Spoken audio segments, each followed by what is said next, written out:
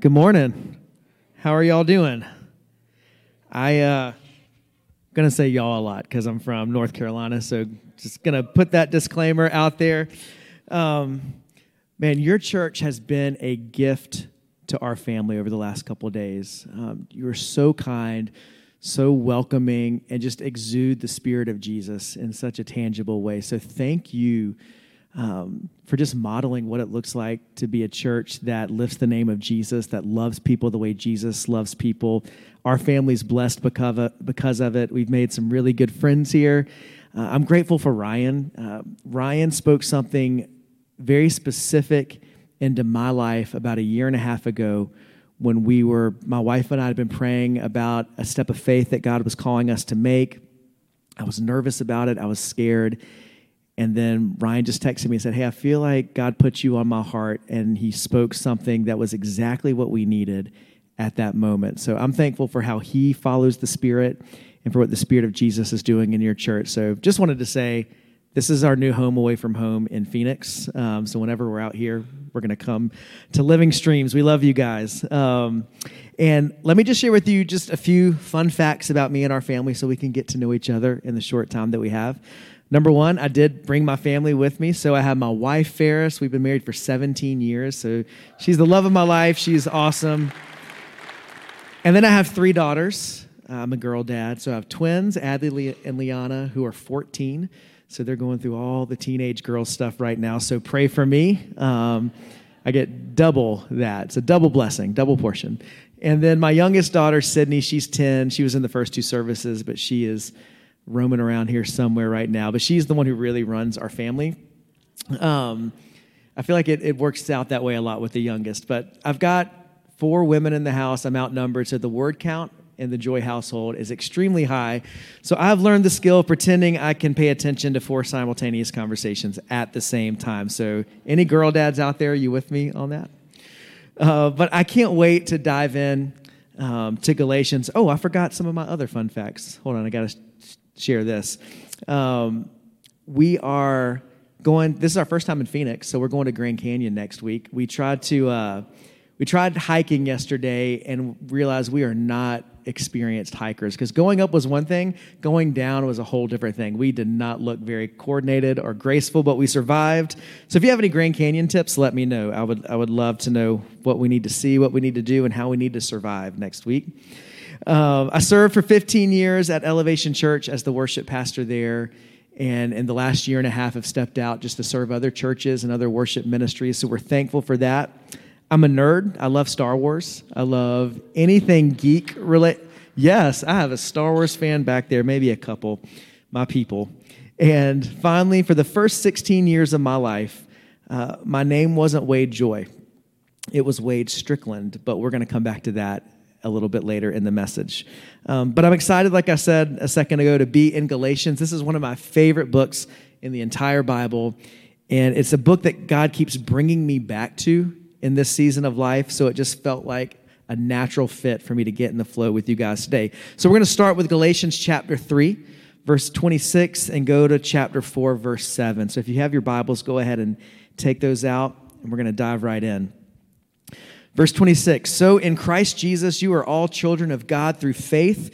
For all of you who are baptized into Christ have clothed yourselves with Christ. There is neither Jew nor Gentile, neither slave nor free, nor is there male and female, for you are all one in Christ Jesus. And if you belong to Christ, then you are Abraham's seed and heirs according to the promise. So let me stop right there. And this is the good news of the gospel, that all the hierarchies that used to exist in the old covenant about who had access to God and when, those don't exist anymore, because we're aware of differences, but those differences don't impact salvation. Salvation is by faith in Christ Jesus alone. So that is good news. That's the foundation that we're building on for the rest of the message. So this is going to be our main text starting in chapter 4. What I'm saying is that as long as an heir is underage, he is no different from a slave, although he owns the whole estate. The heir is subject to guardians and trustees until the time set by his father. So also, when we were underage, we were in slavery under the elemental spiritual forces of the world. But when the set time had fully come, God sent his Son, born of a woman, born under the law, to redeem those under the law, that we might receive adoption to sonship. Because you are sons, God sent the Spirit of his Son into our hearts, the Spirit who calls out, Abba, Father. So you are no longer a slave, but you are God's child. And since you are his child, God has made you also an heir. Let's pray together.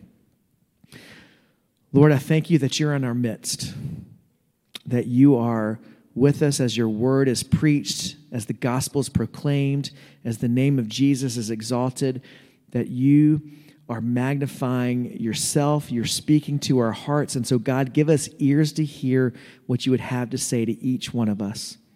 And we love you, Lord. We honor you. In Jesus' name, amen. All right, so I'm a history buff. I was a history major in college, did nothing with it after college, so thankful for all the money spent there. But I do love history, and there's historical context to what Paul's talking about that we need to be brought up to speed on, but the readers of Galatians would have known exactly what Paul is talking about. Kind of like when I say the word lightsaber, you think of... See, I told you I'm a Star Wars fan. That's the only Star Wars reference in the message, though. But so Paul, when he writes this, what I'm saying is that as long as an heir is underage, he's no different from a slave, although he owns the whole estate. The heir is subject to guardians and trustees until the time set by his father. To us, that isn't exactly the way our world works. But for everyone reading Galatians, they would have known exactly what Paul is talking about. They would have had this image. So let me bring us up to speed on that, because in Roman culture, a son wasn't fully considered a son until they were 14. So prior to the age of 14, they basically were lower in status than the slaves and the servants in the house. They had no rights as heirs. They weren't considered a son. But once they turned 14, and they actually before that, they were under the guardianship of a trustee. But once they turned 14, in a moment, they became a son. There was a ceremony, they became a son, and they were even after that, though, they were kept under guardianship of a curator until they were 25 to fully take on all the benefits as heirs. But before 14, they were treated like a slave or a servant. After 14, they were a son. So they experienced the fullness of sonship. But if you were in the elite circles of Rome, if you were a senator or something like that, it was vital that you were able to pass down your namesake, your inheritance, your power, your prestige. So if they didn't have a biological heir, then they would adopt. So they would find a son from a poor household, from a family of lower economic status. They would pay to adopt this son, and they would bring this son into their family. And once this ceremony was done, it had 7 witnesses. It was a very important thing in Rome. Then in an instant, that adopted son had all the full rights as any biological member of that family. So it was a binding, it was a powerful agreement in Rome, so much so that even some of the emperors became emperor because they were adopted into the imperial family. So that's a nice history lesson. What does that have to do with what God wants to speak to us today? Well, as I was preparing for this message, I felt like the Holy Spirit showed me how in my life I've had a similar journey that might bring home the truth of God's word to your life in a personal way if I share it. So like I said, I grew up for the first 16 years of my life as Wade Strickland. See, I have 2 loving parents, amazing parents. They're watching, I think they've watched every service now online back in Charlotte. But they love me. They're amazing grandparents to our kids. But a lot of people don't know that my father technically started as my stepfather. Because when my mom married my biological father, they moved to California. And once in California, she found out that he had this whole double life. So they had me, and then everything came out into the open, and she found out that my biological father, whose name was William Wade Strickland Sr., I was a junior, we called him Big Wade, which isn't a short joke, even though I am very short now, but it just made sense back then. Big Wade, it came out that he was addicted to cocaine. He was a money launderer, white-collar criminal, trafficked drugs, had multiple women and multiple affairs, and just was not a good husband or a good father. And so my mom took us away from him, and we hid in women's shelters for about 6 months, and then she moved back to South Carolina to live with her parents. And so I didn't have much of a relationship at all with Big Wade after the age of 4. And honestly, I didn't really have a relationship with him until he passed away a few years ago. But thankfully, God brought another man into my mom's life named Howard Joy. And Howard is an amazing man, and he quickly became a father figure to me and just was there. He was present. He was loving. And they eventually got married when I was 7. And at the age of 16, he adopted me. And we wanted to wait till I was 16 because my parents wanted me to have a say in it. And I wrote a letter to Big Wade at the time and said, I want to identify for the rest of my life with Howard as my dad. And so when I was 16, I was adopted. I think we have a picture of the certificate. And so on March 23rd, on that day, my old status as William Wade Strickland changed to William Wade Joy in an instant. Once that was signed, I had a new last name. Legally, I had a new father. But it took me years to fully embrace what that meant, because for years I still called him Howard. For some reason, it didn't feel natural to call him Dad. I don't know if I'd put walls up, if it was just that it was awkward, but I loved him as a dad. He loved me, but I never fully opened my heart as a son. And so several years later, I felt like, I was like, this is silly. He is my dad in every respect, in every sense of the word. So on Father's Day, I wrote him this letter and said, from now on, you're not Howard to me, you're Dad. And ever since, he's been Dad. Now he goes more by granddaddy than Dad. But even though my status changed in court, it took years for me to fully experience the fullness as a son. It took me years to fully embrace my identity as William Wade Joy.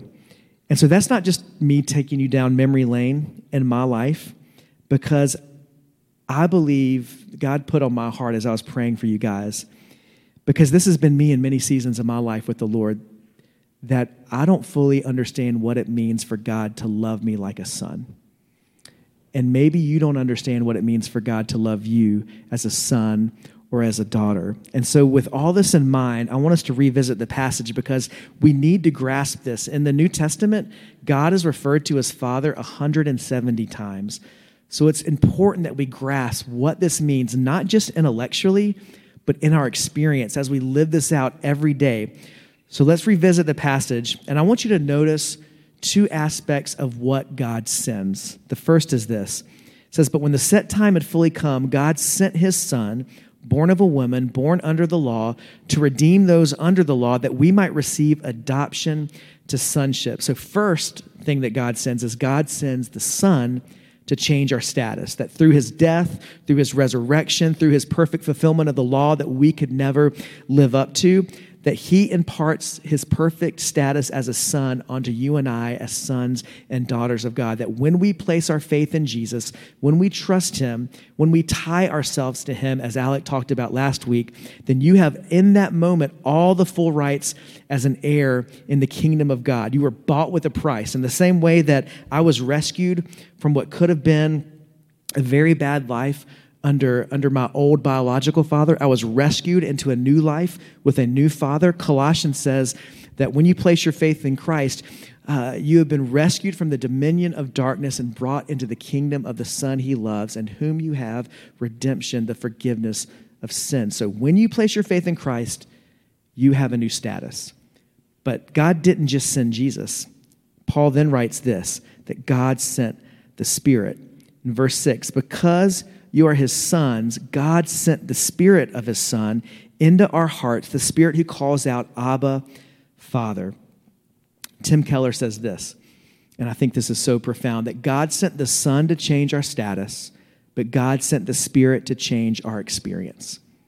God sent the Spirit so we could fully embrace our status as sons and daughters of God, because you can mentally understand that you're an heir. You can mentally understand that you have a new status.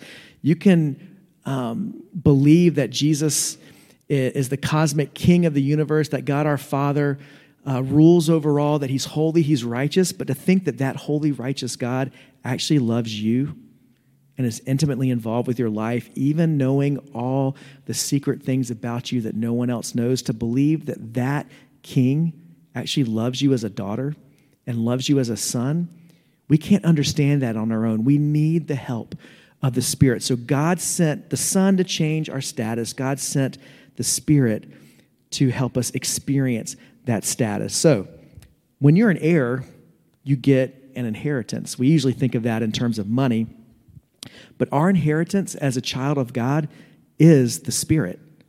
You get the Spirit. You get God, a relationship with the Lord. It's what we lost in Eden. Now we have been given through the sacrifice, the death and resurrection of Jesus. The Spirit is your inheritance. The Spirit is also what helps you experience, like I said, the closeness of a relationship with God. So the Spirit isn't an end, or it's not a means to an end, to something better. The Spirit is the end. The Spirit is the prize, a relationship with God. The same power that raised Jesus from the dead lives in you. So the Spirit is a gift of both intimacy and power. It's a gift of truth and relationship. It's a gift of love. See, I had zero relationship with Big Wade, but I loved Howard as a dad because he first loved me as a son, and he drew near to me. And in the same way, we love God because he first loved us.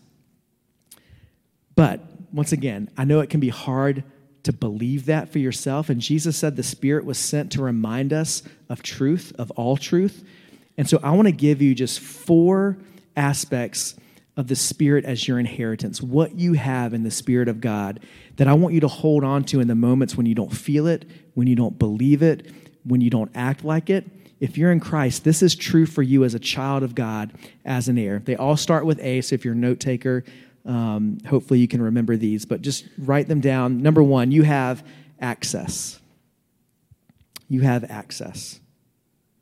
Now, I mentioned I was a history major in college. I love American history. I love studying presidents and everything. One of my favorite pictures is this picture of JFK with his son, JFK Jr., and just the beautiful picture that is of access, the most powerful man in the world that most people would tremble in front of because you'd be so nervous. A son just comes boldly into their presence as a father. A daughter can come up and wake them up in the middle of the night and ask for water. And you have that same access to your heavenly Father. It's what Hebrews 4:16 says. Let us therefore come boldly to the throne of grace that we may obtain mercy and find grace to help in time of need. See, a lot of times I feel like I have to make sure that I had my quiet time that day and I treated my wife just right. And if I did all these things and I read my Bible a certain amount, if I did all those things, then maybe God will hear my prayers. But because of the cross, you don't have to work your way up to access. God has freely given you that access in Christ. It's the same thing it's mind-blowing that anybody could come into a president's office and be that comfortable. But in the same way, under the old covenant, it would have been unthinkable to have that kind of access to God. The Israelites could never have imagined coming into the presence of God at any time of any day, no matter how they were feeling, how they had acted. But for us in Christ Jesus under the new covenant, that's normal.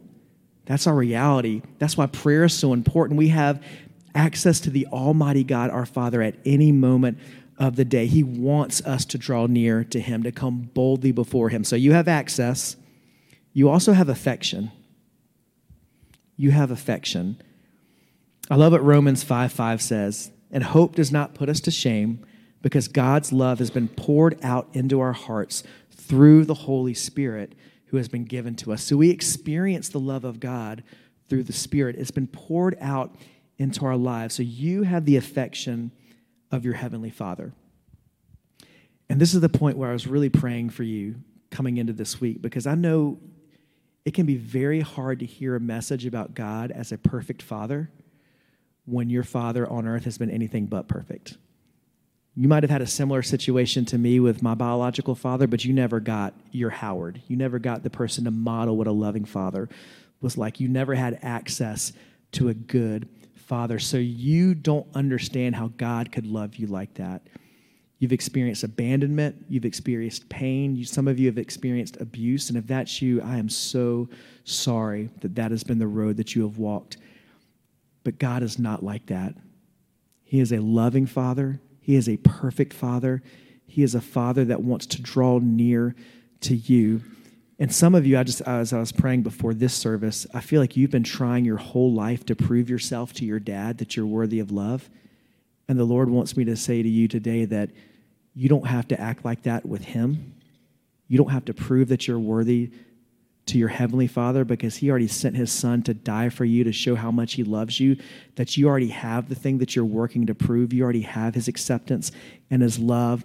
And so you have the affection of God. And when it's hard for us to stir up that same affection back to him because we're human and our feelings are all over the place, we just have to focus our hearts on the cross, because God demonstrated his own love for us in this, that while we were yet sinners, Christ died for us. So when we reflect on that love, the Holy Spirit stirs our hearts to love God. So that's why worship is important. Gathering like this is important, because it turns our hearts in affection to our Father.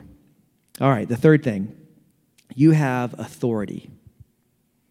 You have authority. When you have a powerful Father, you walk into a room with a little different swagger than if you didn't. So you have a new relationship with your heavenly Father, but this relationship also comes with responsibility. Because when someone was adopted in Rome, they weren't just adopted in to enjoy the comfort of the family. They were adopted in to bear the family's authority and responsibility, to carry on the family name, to honor it, to run the family business. So there was a responsibility. And so in the same way for us, when we are brought into the family of God, we're freed from having to earn our way into that family. We've been brought in by grace, but now we're called to live in a way that honors our Father. We're called to live in a way that glorifies his name, that magnifies his name. So you have a responsibility as a son and as a daughter. You have a responsibility to forgive, and you have the authority to do it. And the Holy Spirit has empowered you to do that. You have the responsibility to be generous, to serve those in need, to conduct yourself in a way that honors the name of the living God. So you're not under law. Paul was trying to tell the Galatians, like, a boy who had turned 14 and moved from a slave to a son would never want to go back to being a slave. Yet so many of us, we've been brought in as a son into the kingdom of God, yet we keep trying to revert back to our old way of life. And Jesus is calling us to live in the full freedom of the gospel. Don't go back to the law. Don't go back to the ABCs of following God, which the law was like a tutor, and the Israelites couldn't even keep that. But through the power of the Spirit, we can actually live the life God created us to live. So you have authority to live that through the power of the Spirit. And then finally, and this is where we're going to land today, you have assurance. You have assurance. So Romans 8:16 says, the Spirit himself testifies with our spirit that we are God's children. See, there are going to be times the enemy tells you, maybe right now you're hearing this voice in your head. Okay, God loves other people like that, but not you.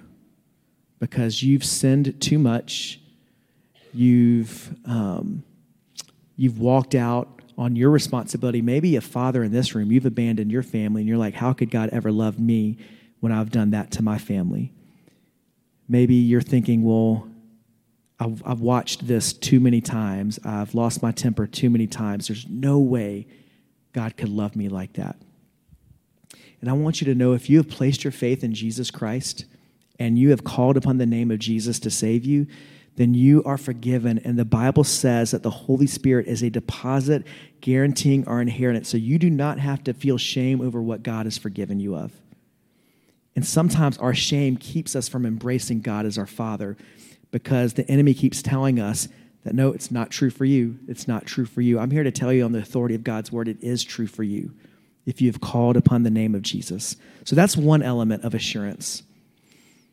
But there's another one that God has really been dealing with me about.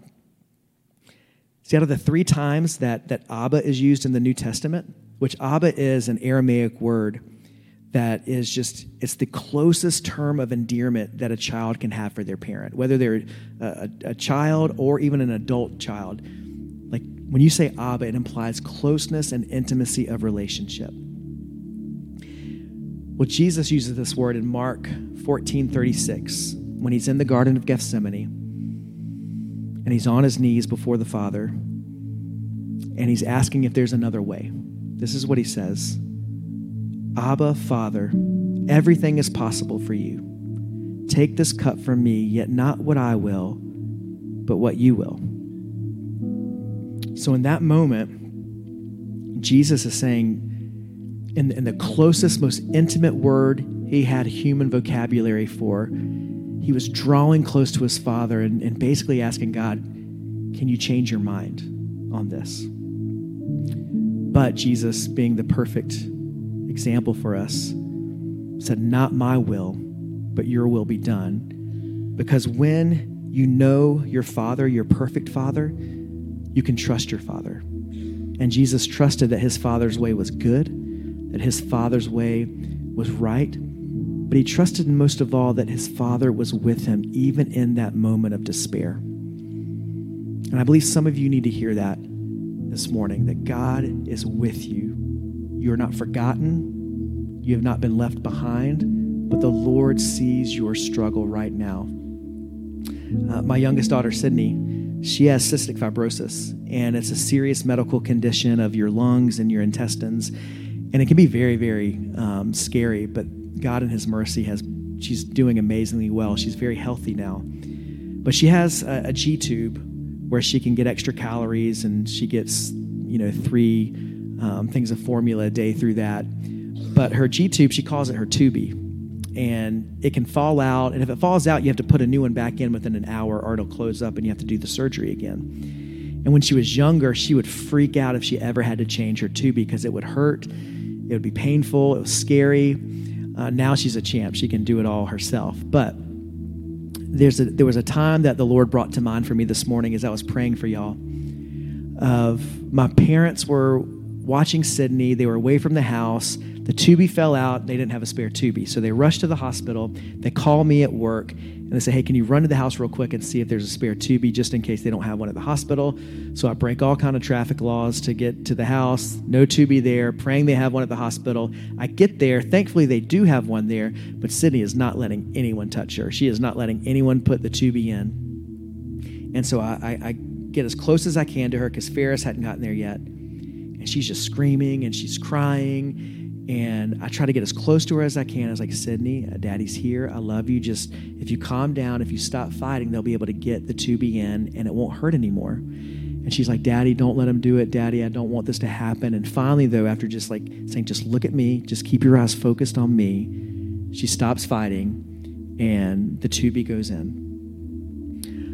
And what I was struck was how much trust I felt from her, even in her pain, even though she didn't want it to happen, she trusted that I was with her, that I was right there in her pain. I was so close. And how much more does the Father love you? How much more is the Father close to you right there in the thing that you wish you didn't have to walk through, you wish you didn't have to deal with, the thing that you think makes you not lovable by the Father?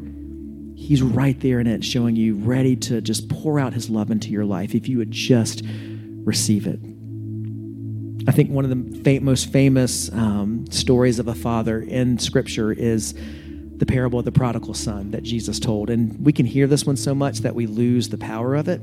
But there's two sons. One son just wants to live life their own way. They reject their status and they just run off. They blow their inheritance, but then they come back and they receive the mercy of the Father. And that's the one that we usually focus on. But then you have the second son who never left.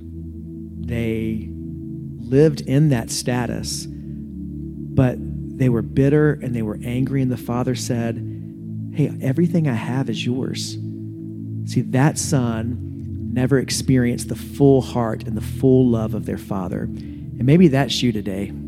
You've been in church your whole life, it feels like. And your heart feels like it's grown cold to the Father's love for you, and the Holy Spirit wants to wake your heart up this morning. So I don't know if it's you feel like you've run away and you're not worthy of the love of a Father, and God's saying, no, come home. Or if you're like, yes, I believe all this, but God, help me to experience the fullness of it. Break up the fallow ground of my heart. Wherever you're at on that journey, your Father says, come home. I love you. I welcome you. I see you, and I love you. So Stan, I want to pray for you. I'd love to invite the prayer team to the front. If there's anything you've done in your life that makes you feel like you're not worthy of the Father's love, it's time to lay that down. Come ask for prayer that God would help you surrender that and receive his love. If you feel like you've just turned this life of faith into going through the motions and you really want God to open your eyes through the Spirit of what it means to be a son and a daughter of God, we'd love to pray over you. Maybe you need to forgive your father. Maybe as we've been talking about this, you realize that you have so much bitterness towards your father, maybe your mother, and God is saying, I want you to forgive them because of how much I've forgiven you. Whatever it is that God is moving in your heart to do right now, let's do business with the Lord. Let's respond in obedience. So Lord, we thank you for the hope of the gospel, that while we were yet sinners, Christ died for us to bring us into the family of God. Thank you for the power of the Spirit that allows us to be accepted, to be loved, to have access, to be empowered to live the life you've called us to live, that we can have assurance that nothing separates us from the love of God that is in Christ Jesus our Lord. It's in your name that we pray and worship. Amen.